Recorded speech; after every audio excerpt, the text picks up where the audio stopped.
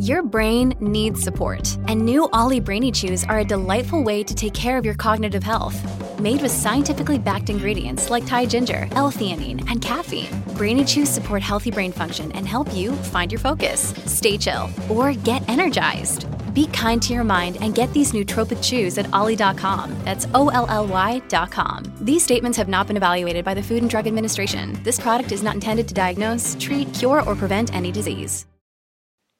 Hello, and welcome to the American Patchwork and Quilting Podcast. I'm Lindsay Mayland, and I'm so excited to be here with you. I'm incredibly happy to share today's episode, and have been really looking forward to it for a long time. Today, we are spilling unpopular quilty opinions, both from our staff and our listeners, and they're so good.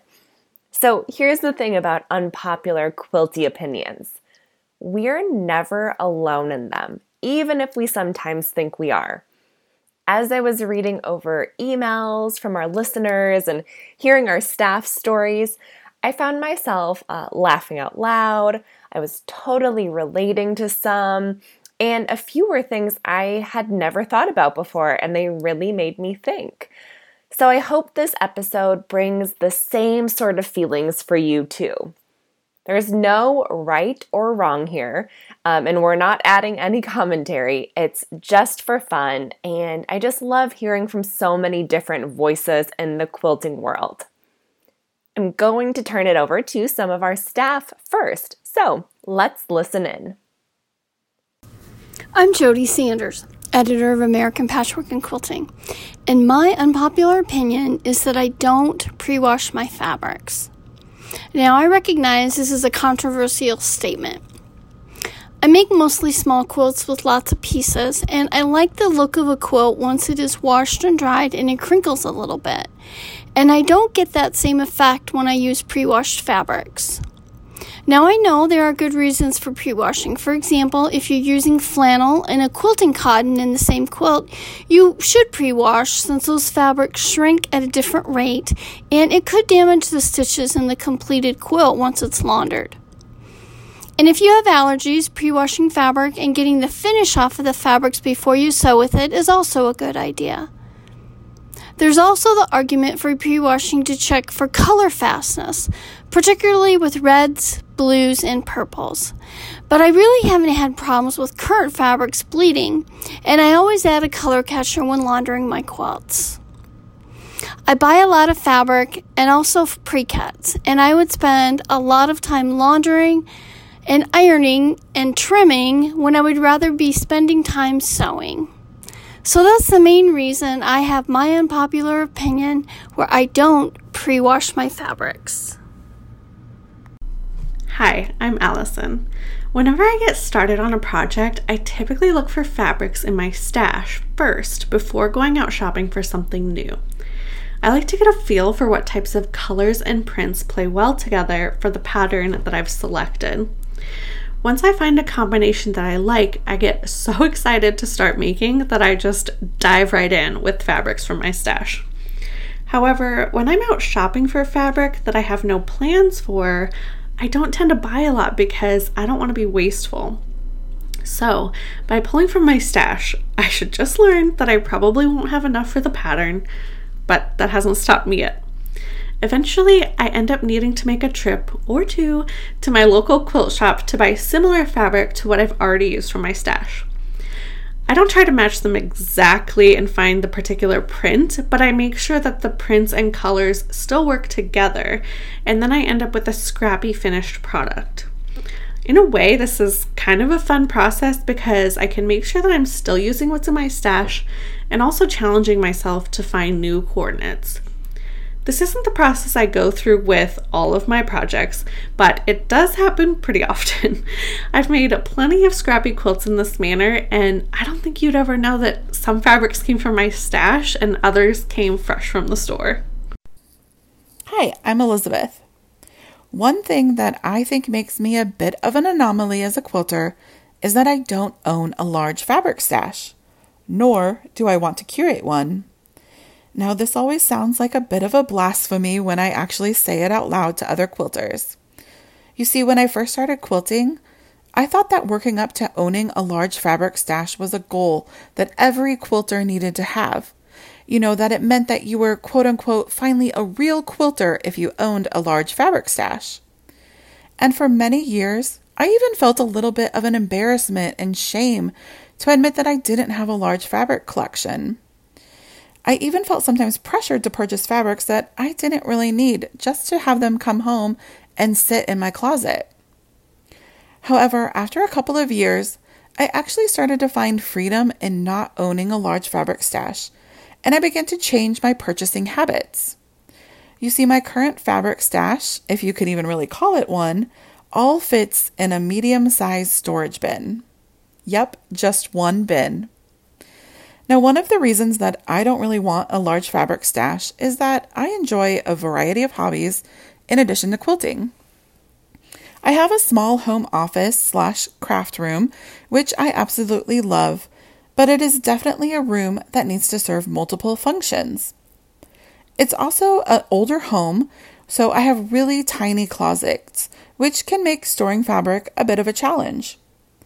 These storage restraints help just me to rein in my fabric purchases to only bring home those fabrics that I absolutely love and know will use someday.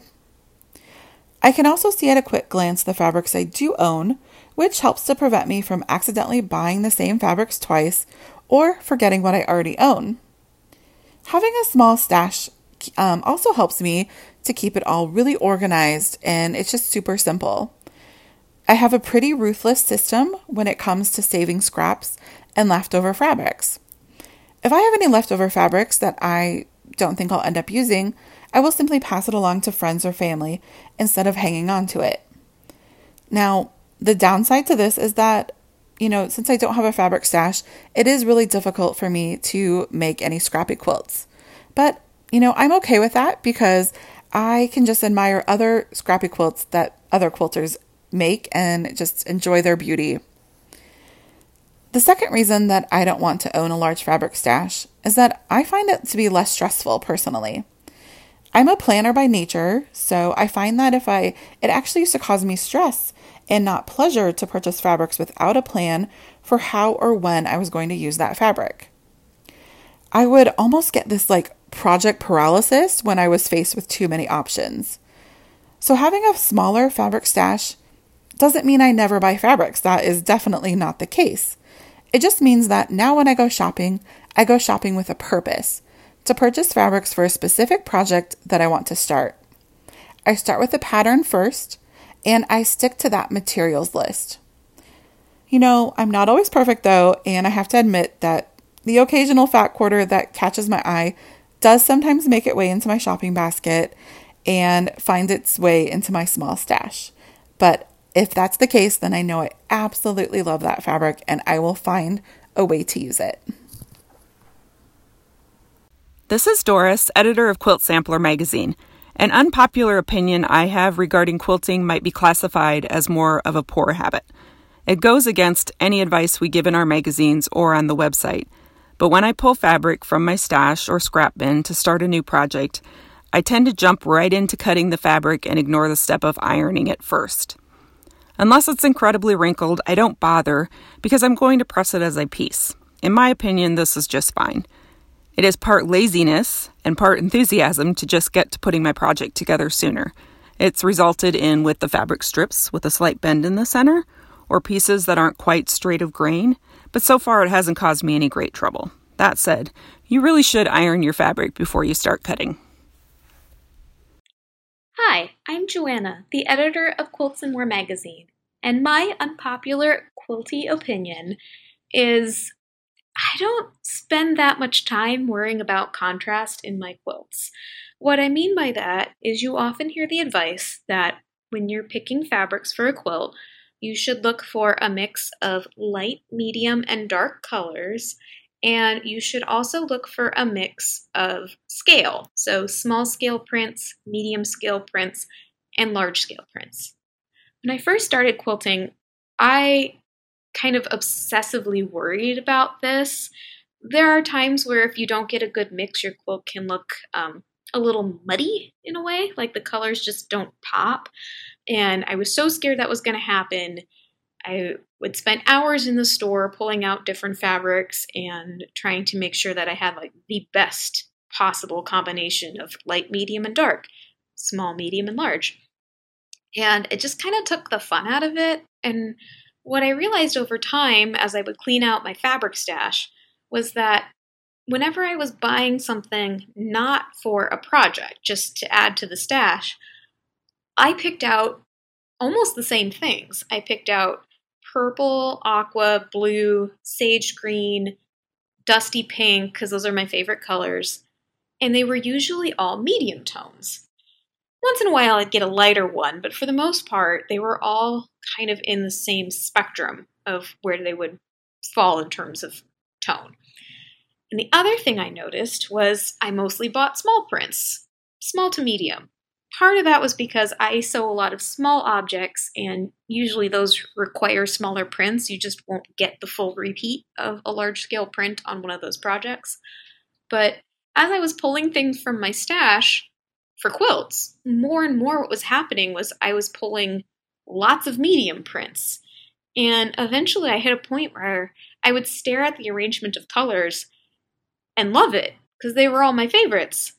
And I thought, you know what, I'm just going to quilt this. It's fine. I'll cut it up.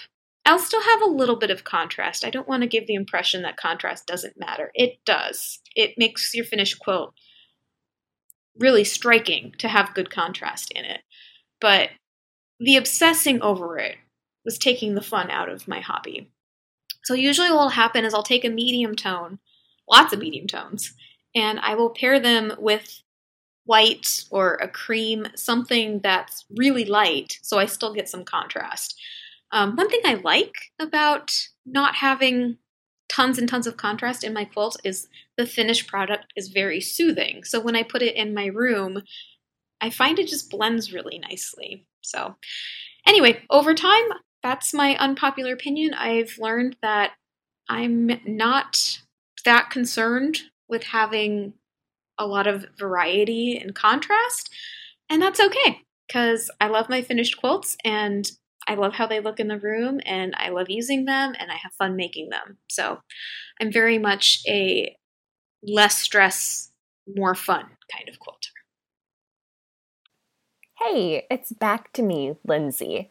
So I get to share my unpopular quilty opinion now.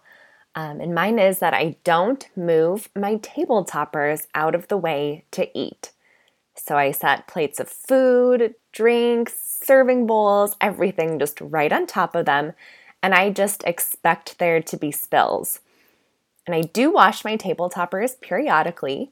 Sometimes the stains come out, sometimes they don't. And eventually a table topper may just get so worn down or so stained that I will just throw it away.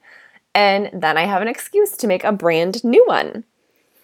So I grew up in a family that always removed the placemats from the table before we ate. And I know many people would be just aghast to see me drip wine or crumbs on a quilt, but it's just not that big of a deal to me. Table toppers are a fun project for me. They usually only take a few days to make, and it gives me a chance to try out some new patterns or blocks or fabric combos that I'm excited about. So it's not a big commitment, and sometimes it's nice to just have a small project in between larger quilts. So I don't mind having an excuse to make a new table topper.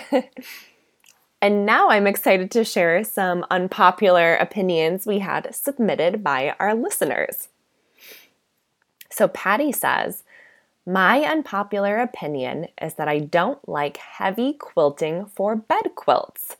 When it is going on a wall or a table, I love the movement and secondary patterns that quilting can make. But if it's going on a bed, I quilt about as far apart as my batting will allow, so the finished product will be cozy and drape easily. Laurel Fletchner says, machine binding is better than hand binding. Betty Hunt Hughes says, I'm not a fan of the feather quilting design. Stacy Ross says, I'm a fairly new quilter, but it turns out I do have a strong opinion or two. I hate the look of batik fabric. I know some people go nuts for it, and my local quilting store proudly devotes an entire wall display to it, but I walk right on by. It doesn't appeal to me at all. On the flip side, I can't get enough of plaids, florals, and tiny polka dots. I also don't like sampler or block of the month quilts. They seem too random and untidy to me. And I have no interest in participating in a sewing retreat. As much as I enjoy hanging out with and talking to other quilters, I hate the idea of hauling all of my sewing gear out of my comfortable and convenient sewing space to work somewhere else, less efficiently and less comfortably. Luann Holst says, I loathe pre-cuts. They are never the advertised size, and one brand is never the same as the other. The pinked edges throw lint everywhere. Beth Kerr-Hefter says, quilted clothing, just no. It immediately adds 20 years to the wearer. Our friends at Modern Quilt Studio said, very unpopular opinion, I've never seen a quilt improved by Stitch in the Ditch. I've considered setting up a hotline for anyone considering Stitch in the Ditch because there's always a more interesting choice. Maria Murphy says, I do not wish to join a quilt guild. I have never wished to do so. I cannot envision doing so in the future, even though I am newly retired. I am a quilter with over 25 years experience. I love learning and will take classes, but I'm not interested in meetings and committees and drama. Patricia Herschel says, I shudder at the saying, better done than perfect. There is a lot of time and money into making a quilt. To rush and sacrifice your work seems a useless undertaking. I strive with every piece to get a bit better and do my best work. Nan Blaine Hillard says, many quilters are horrified at the idea of using bed sheets as backing. I use them often and with great success. I buy all cotton print sheets at thrift stores. They are not high count. Laura Ashley and Ralph Lauren brands are excellent. What's not to like about 8 yards of fabric for $4.99? And Karen Lastly Thomas says, I don't like unwashed quilts. I always wash my quilts when finished. Aside from dirt, hand oils, marking pens, an unwashed quilt lacks the true quilt character and dimension of a beautiful, slightly puckered, cozy quilt. If someone gifted me with an unwashed quilt, I would immediately wash it. Phew, so I could read unpopular quilty opinions all day. They're so fun, and I hope you enjoyed hearing all of these that we shared today. So these type of podcast episodes are so fun, and we wanted to tell you about an upcoming one where we need more listener help. In early November, we're doing a podcast called Your Best Sewing Hacks. So we did one of these about a year ago, if you remember it, and it was so popular. Our listeners shared just the most amazing tips and tricks about quilting, and I learned so much from that episode. So we wanted to do it again. So if you have a sewing hack you want to share with other quilters, email us at apqpodcast@meredith.com. The email is in our show notes. I can't wait to hear from you. We have to take a quick ad break, but when we come back, we're sharing a quilting trend we're loving, and our art director shares what's on her workspace. When you need mealtime inspiration, it's worth shopping Kroger, where you'll find over 30,000 mouth-watering choices that excite your inner foodie. And no matter what tasty choice you make, you'll enjoy our everyday low prices, plus extra ways to save, like digital coupons worth over $600 each week. You can also save up to $1 off per gallon at the pump with fuel points. More savings and more inspiring flavors make shopping Kroger worth it every time. Kroger, fresh for everyone. Fuel restrictions apply. Welcome back. I'm handing the mic over to Jody Sanders, the editor of American Patchwork and Quilting magazine, for What's Trending on Instagram, where we look at some fun trends popping up on social media. Take it away, Jody. One of the trends that I'm seeing on Instagram right now is the use of neutral color palettes, or kind of tone on tone when working with wool applique. A few years ago, wool applique was primarily done with dark colors like navy, crimson, and forest green. Then we saw brighter colors such as fuchsia, aqua, and lime green. Lately, I've been seeing designers use neutrals such as cream, tan, soft gray, and black in their wool work. Maybe the farmhouse-style decorating trend has influenced the use of these colors, or perhaps the use of low-volume prints that we see in pieced patchwork has crossed over into wool applique. In addition to neutral fabric, the threads and flosses used to embellish the appliques are also in these same tones, creating a sophisticated layering instead of contrasting colors that we saw used in the last few years.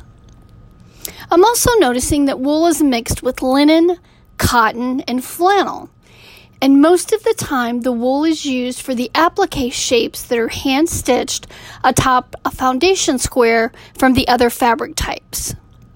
This adds another layer of texture and dimension. If you haven't tried wool applique, it's very forgiving. Typically, the edges are felted and they don't fray, so you don't have to turn under the edges.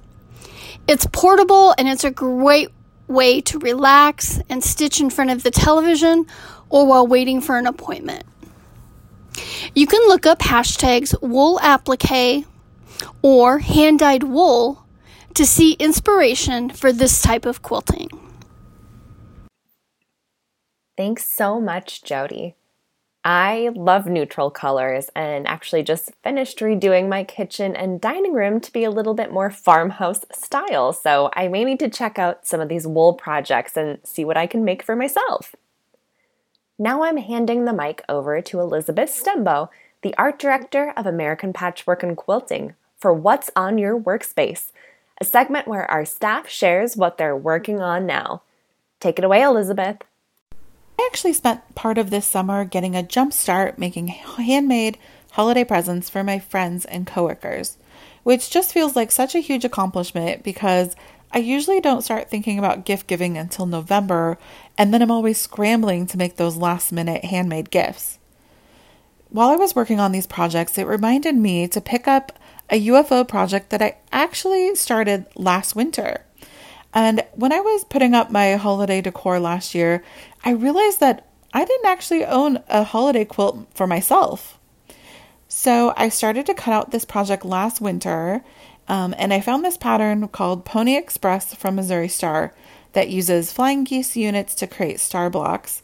And I found a fabric line from Gingerbur from Moda Fabrics in reds, greens, grays, and soft browns that will coordinate perfectly with my existing holiday decor.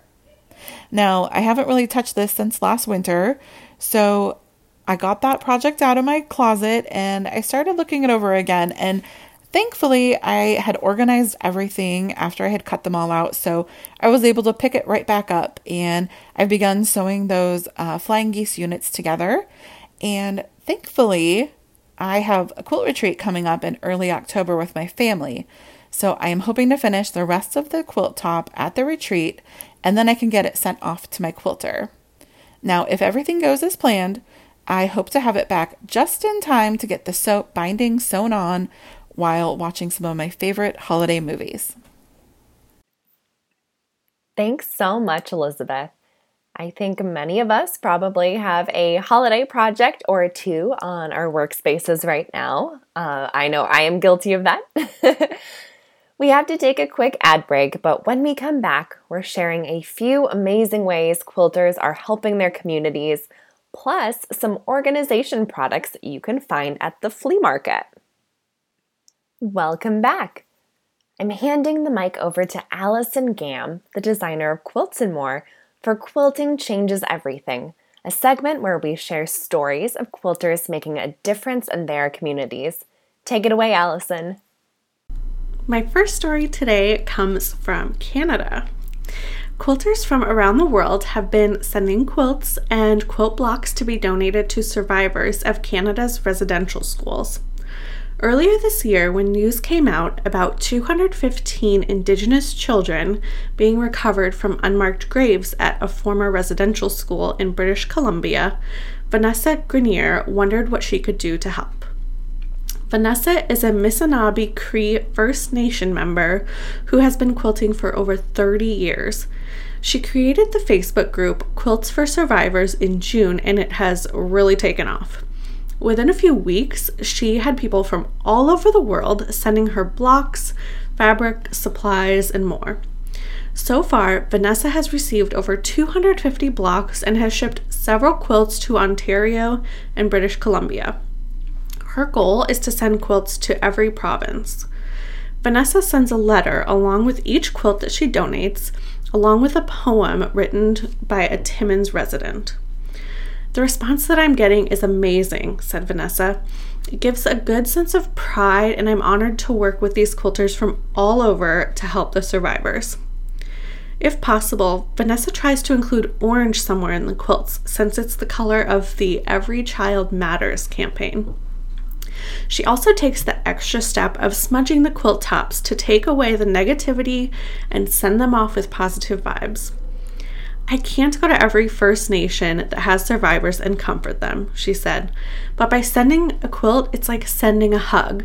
And this hug isn't just from me, it's from all over. It's from all these people supporting survivors on their journey, wherever they are in that journey."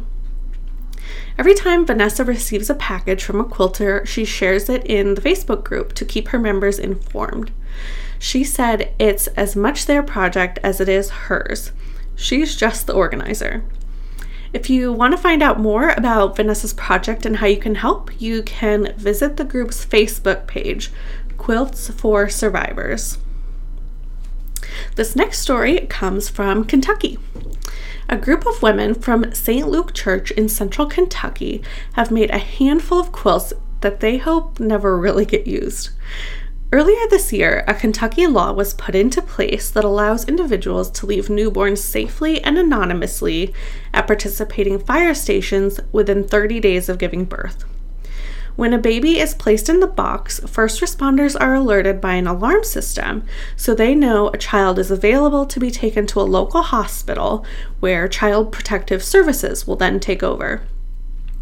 When this group of women heard about the new law, they started making blankets for the Safe Haven Baby Box, located at the Okolona Fire Protection District Station.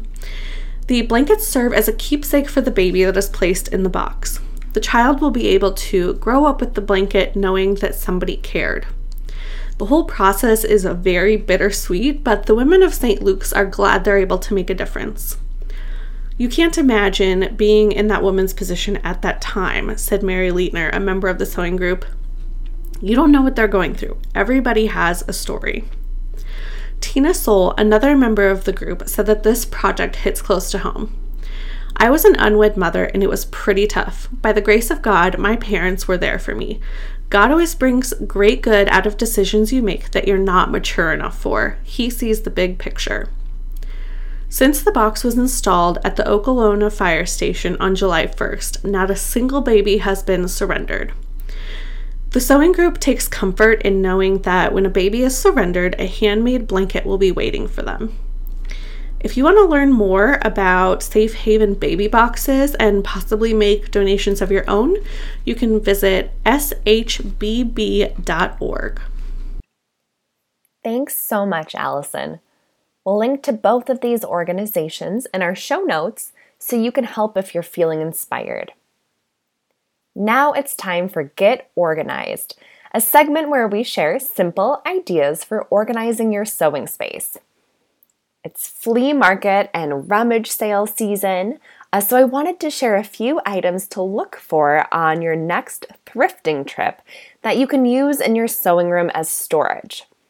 I love the unique look that comes from using vintage items in your sewing space. And many of these items can be cleaned to be restored to their natural beauty if you like that look better, or they can even be painted a fun color to match your space. One item to look for is a tiered server, which usually has 2 or 3 levels of little round shelves that you might set cupcakes or small desserts on. The level at the bottom is the largest, and they slowly get smaller as you go up. You can fill this server with colorful spools of floss, tiny jars of buttons, and other quilter eye candy, maybe even pincushions if you have a collection.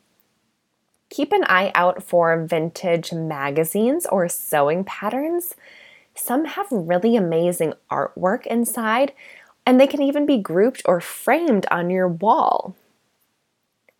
Vintage bins, baskets, glasses, jars, dishes, toolboxes, cubby holes, or even milk carriers can hold fabric or small tools, and they look beautiful displayed on a shelf. You can even place smaller dishes in a drawer to separate tools and keep smaller items from rolling around as you open and close the drawer. And you don't always need to use these items as they were intended and standing upright. So if it works better to turn a piece on its side, go for it. Old doorknobs or metal hooks can be mounted on a painted piece of wood that can then be hung on a wall. And you can use these to hold acrylic rulers or other tools that have the holes through them. You can tie ribbons through the holes to help hang on to maybe larger hooks or doorknobs if you need to. You can even add strong magnets, Velcro strips, or maybe even strong tape to the backs of the doorknobs and hooks and add them to the sides of tables or bookcases to hold items close at hand. Antique bobbins are fun to look for. So unlike today's bobbins, these were used in old factories and they can be large, sometimes up to a foot long. And you can wrap binding or ribbon and rickrack around them, or you can get creative and store your scissors point first in the center openings. Test tubes and beakers are a really interesting way to store buttons and beads. And if you come across sections of wire racks, maybe like those used in grocery stores, you can create a little cute reading nook to hold your books and patterns, or even add some small baskets to hold notions or pre-cut fabrics. Older furniture like cabinets and hutches are beautiful places to store fabric and finished quilts. Of course, these are just a few ideas. There are so many fun things you can find while at the flea market. So try to look at things with a fresh eye and see if you think they'd have a useful home in your sewing room. Buy items you'll love and that make you happy and that you want to put on display. And take care to clean things or to protect your sewing items from anything before using it. So for example, old paint or stain can leach onto fabrics. So consider keeping fabric in bins or containers to keep them from touching the wood, or maybe lay down some shelf liners.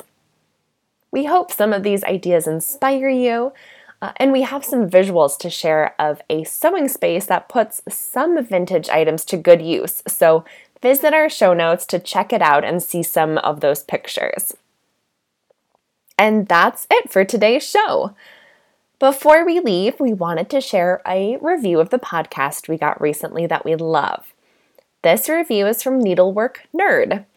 They said, "Listening to this podcast led me to subscribe to American Patchwork and Quilting magazine. I'd never have done so if I hadn't first discovered the podcast. The friendly hosts and the tips and information they share are fun to listen to while I'm sewing." Wow, that's so amazing. And of course, we love hearing that you subscribe to the magazine too. That just means so much to us. So if this review is yours, we'd love to send you a little gift. So if you could email us at apqpodcast@meredith.com, which is listed in our show notes, we will communicate and get that little gift out to you. And of course, if you love this show, please leave us a review. We may feature yours on an upcoming show. Everyone have a great week.